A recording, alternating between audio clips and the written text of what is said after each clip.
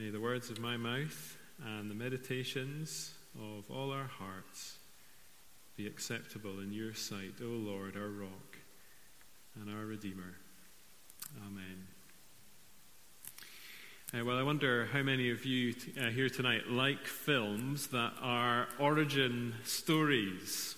They seem to be a big deal at the moment. If you have absolutely no idea what I'm talking about when I speak about an origin story, then an origin story is a film where we see the beginning of a character. We see the first chapter.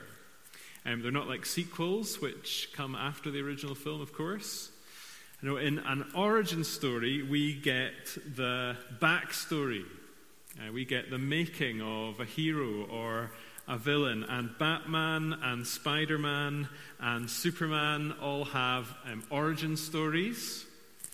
And the Apostle Paul, he's not a superhero, but the Apostle Paul has an origin story too. And our passage is that story. It doesn't tell us that Paul had superpowers, but it does tell us kind of where he came from and where his gospel came from. And unlike the films that we often watch and quickly forget, this origin story matters hugely. And we might be tempted as we look at it to think, well, let's just hurry on and get to the next part, the meaty stuff. In Galatians chapters 3 and 4 are really meaty. But I think this passage is really important. It has a lot to teach us. And so what I want to do is try to answer two questions tonight. We'll spend the same amount of time on each one. And the questions are really simple. What and so what? What and so what? What happened? And then what does it mean for us?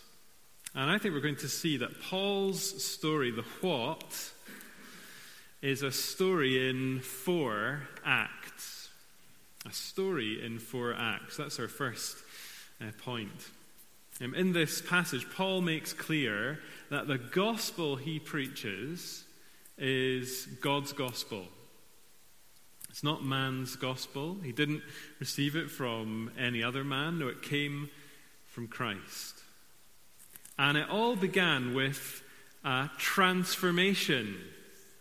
That is the word that you'd see on screen as the curtains rise and Act 1 begins. Transformation. Because this is a tale of how a persecutor became an apostle. And Saul's mission had been to exterminate Christians. And he was someone who was really proud of his religious achievements. You can see that in verse 14. But the risen Jesus had other ideas for him. And he stopped him in his tracks. This had all been planned. Before Saul had ever been born, God decided to call him by his grace, verse 15. And he did it for what I think is quite a surprising reason. He chose this real religious insider to be the man who would spread the gospel out to outsiders. And as verse 23 puts it, people started to hear that the one who used to persecute Christians was now preaching the faith he once tried to destroy. And in telling this part of his story, Paul is saying, I did not choose this. The false teachers will tell you that I made up my call to ministry. And yet Paul says, no, I was the most unlikely candidate. I was doing the very opposite of that. That's Act 1, transformation. In verse 17, Paul's story, it takes an unusual twist. This is Act 2, and it is isolation. He goes to Arabia and then to Damascus, and look at the beginning of verse 18. Only then, after 3 years, does he go up to Jerusalem. It's quite a striking detail, isn't it? 156 weeks. 1,095 days, I think my maths is right. What is all that about? Well, we don't know for sure. But one suggestion that I find quite compelling is that this experience, it paralleled the experience of the other apostles. How long had they been with Jesus? They'd been with him 3 years, hadn't they? And maybe this was a kind of similar training time for Paul, a time to get away, a time to be with Jesus, to be close to him before he then launched out on his ministry. And whatever happened, what is clear is the real sense of independence Paul had. He only sees a handful of the other apostles at this point. He has a short stay with Cephas, that's Peter. The only other one he sees is James, the Lord's brother. It would be great to be a fly on the wall for that conversation, wouldn't it? And then he's off to share the gospel in Syria, in Cilicia. And if the meaning of Act 1, transformation, is that the gospel didn't come from him, the meaning of Act 2, isolation, is that it didn't come from any other man. Transformation, isolation. Act number 3 is preservation. Preservation.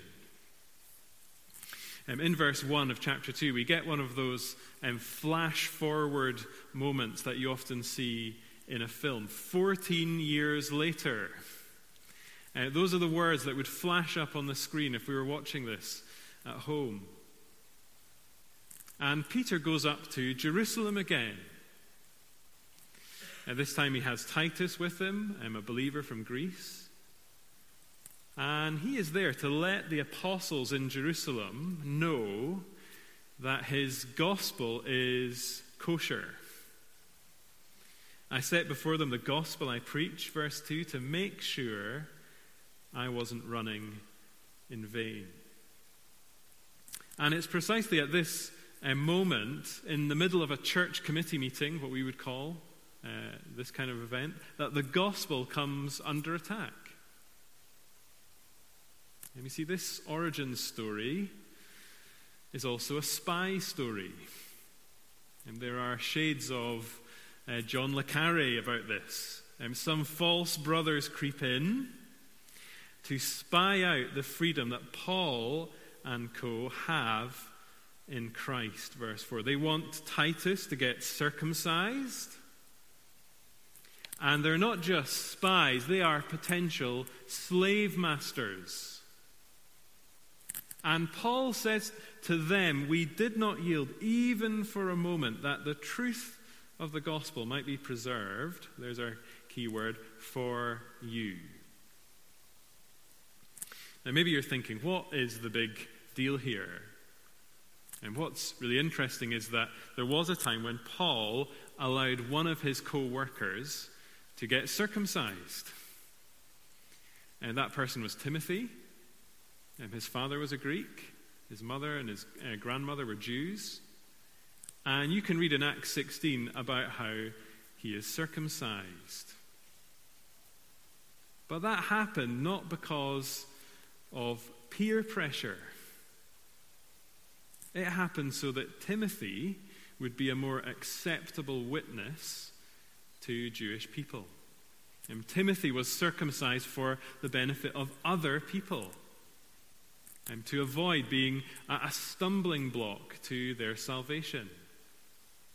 But Titus, the situation with Titus was different. He was being told he had to be circumcised. That if he wasn't, he wouldn't really be saved. And Paul says, no chance. No chance. Notice he says that this is going to preserve the gospel for the Galatians.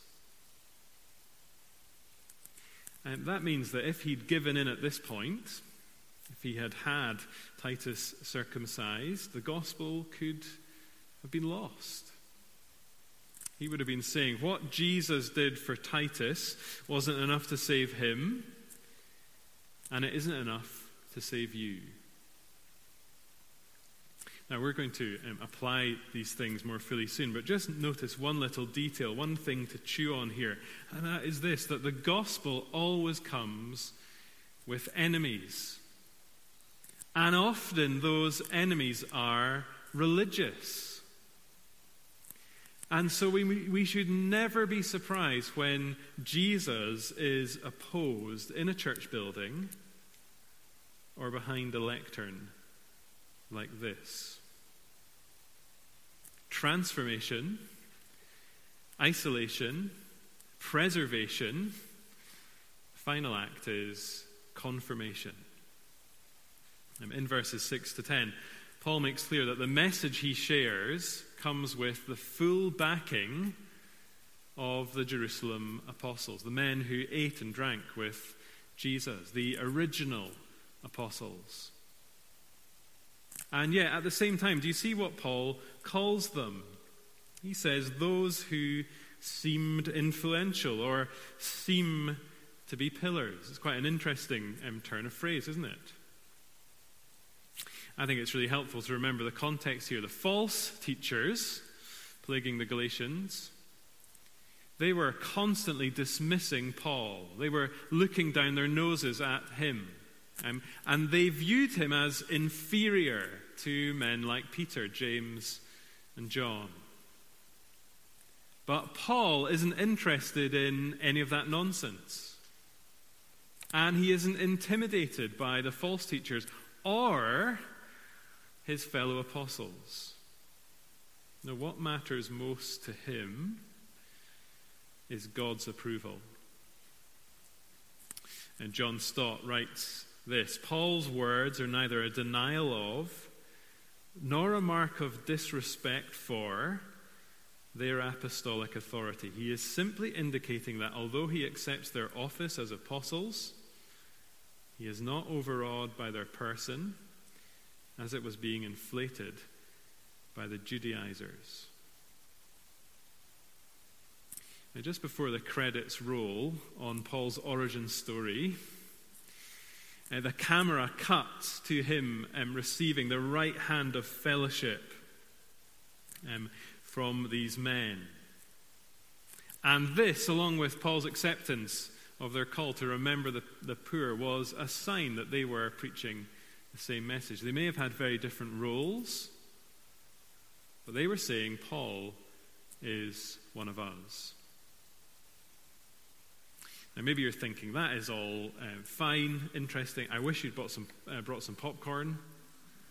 I know you're a history teacher by training and you like this kind of thing. What on earth does it have to do with us? That is the question I want us to think about. We've thought about the what. What about so what? I think this is a story with at least 4 different applications. And the first is this: grace to celebrate. Grace to celebrate. Paul's story was a story all about God's undeserved grace while he was a long way off. Before he had ever looked for Jesus, before he ever showed any interest in following him, Jesus came and found him. He interrupted his plans. He sought him out. Some of you may have heard the famous phrase, the medium is the message. And this is an idea developed by the Canadian communication theorist Marshall McLuhan in the 1960s. The medium is the message.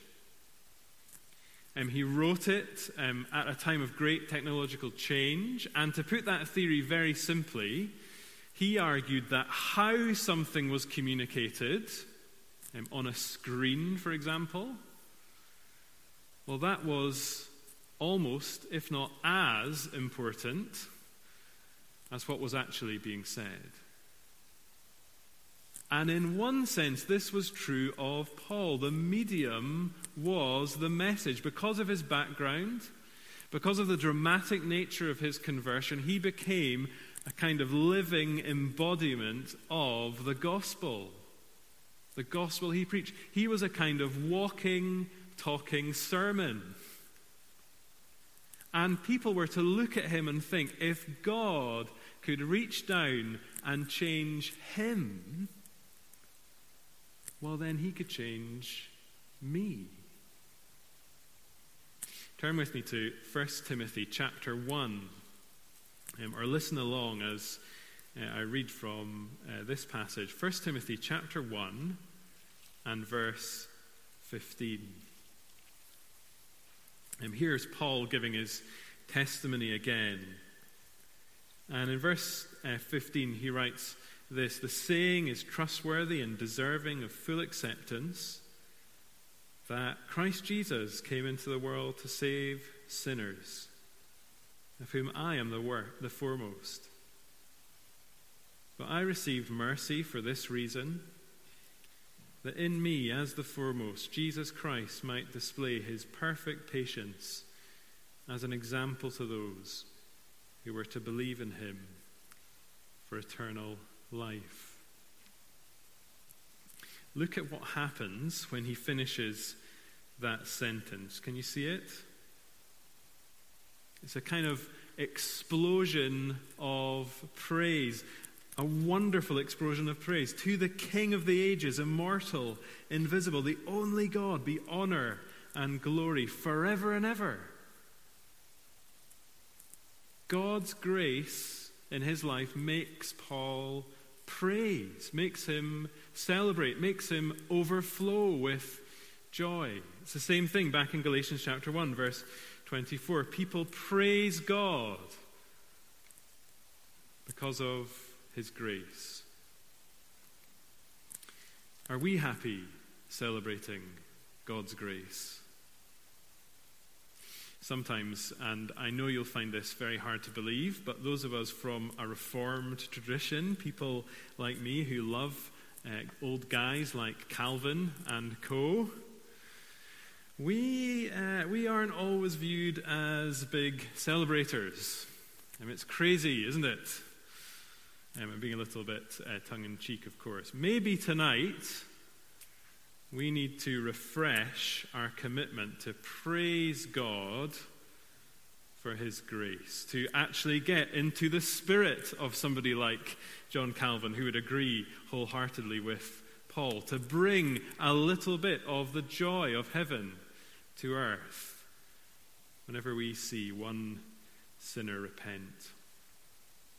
So grace to celebrate. The second thing we see is truth to embrace. Truth to embrace. Paul's gospel is God's gospel. There is no lost message of Jesus that's been corrupted by Paul. There's no lost message that we need to rediscover. No, the gospel Paul preached came from the risen Christ. And his gospel was Christ. Exactly the same as the message shared by his original apostles. And what that means is, as Paul says in Romans 2 and Peter says in Acts 10, God shows no partiality. The gospel is for anyone, for everyone. One of our human tendencies is to divide. And we love factions. We love tribes. And this was a big issue in the first century as it is today. We'll see more of this in the second half of chapter 2. But this passage reminds us that whoever we are, religious insider like Paul or outsider like Titus, all of us need the gospel. None of us are accepted by God because of our track record. See, you may have been in church from the Sunday after the day you were born. You and I may have a spiritual CV of childhood camps, steady church attendance, sacrificial giving, maybe even church leadership. Or we may have turned to Jesus after decades of mess, decades of sin. But all of us need God's grace. All of us need Jesus. All of us are equal in his sight. And if the same medicine is required by all, if God shows no partiality, well then who are we to do otherwise, to do that. As the old hymn puts it, nothing in our hands we bring, nothing. Simply to the cross we cling. That takes me to the third application. Freedom to protect. Freedom to protect. Two of the commentators describe Titus as a test case. I'm sure you can see why. Because in this apparently small incident, the gospel was at stake, and Paul was unwilling to bend. And you and I are called to show a similar inflexibility. We should never allow others to load extra burdens not mandated in Scripture on us or on other believers. We should never do that. And where Scripture gives freedom of choice on what to drink or not to drink, who to vote for, how to educate children, and a million other examples, we should not seek to control the behavior of another Christian. We should never say or even imply or let anyone do this to us. If you didn't do that, if you did do this like me, then you would be a true believer. See, what is the problem with that kind of teaching? It's often well-meaning. But what does it do? It takes our eyes off Jesus and puts them on someone else. That takes us to final application.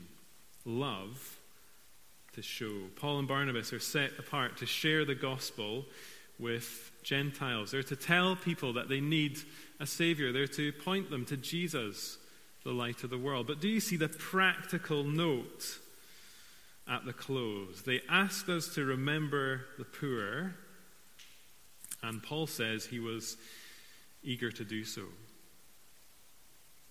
And what this points to is the fact that in the New Testament, spiritual needs and physical needs are never split.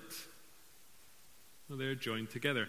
Churches have deacons as well as elders, people who care for practical concerns in our church, in the community, as well as those who are called to pray and preach and pastor. And so always be suspicious when you hear teaching that tries to divide those things.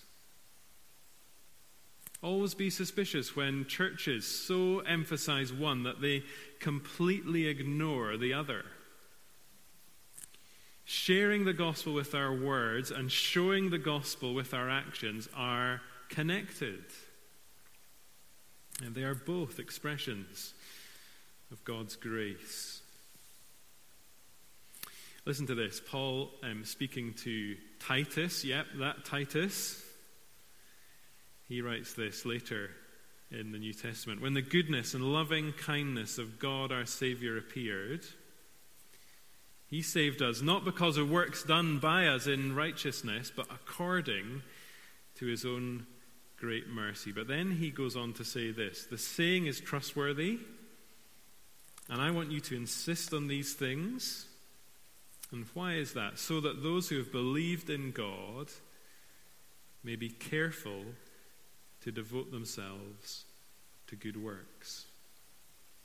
To put it another way, we're not saved by our works, but we are saved for them.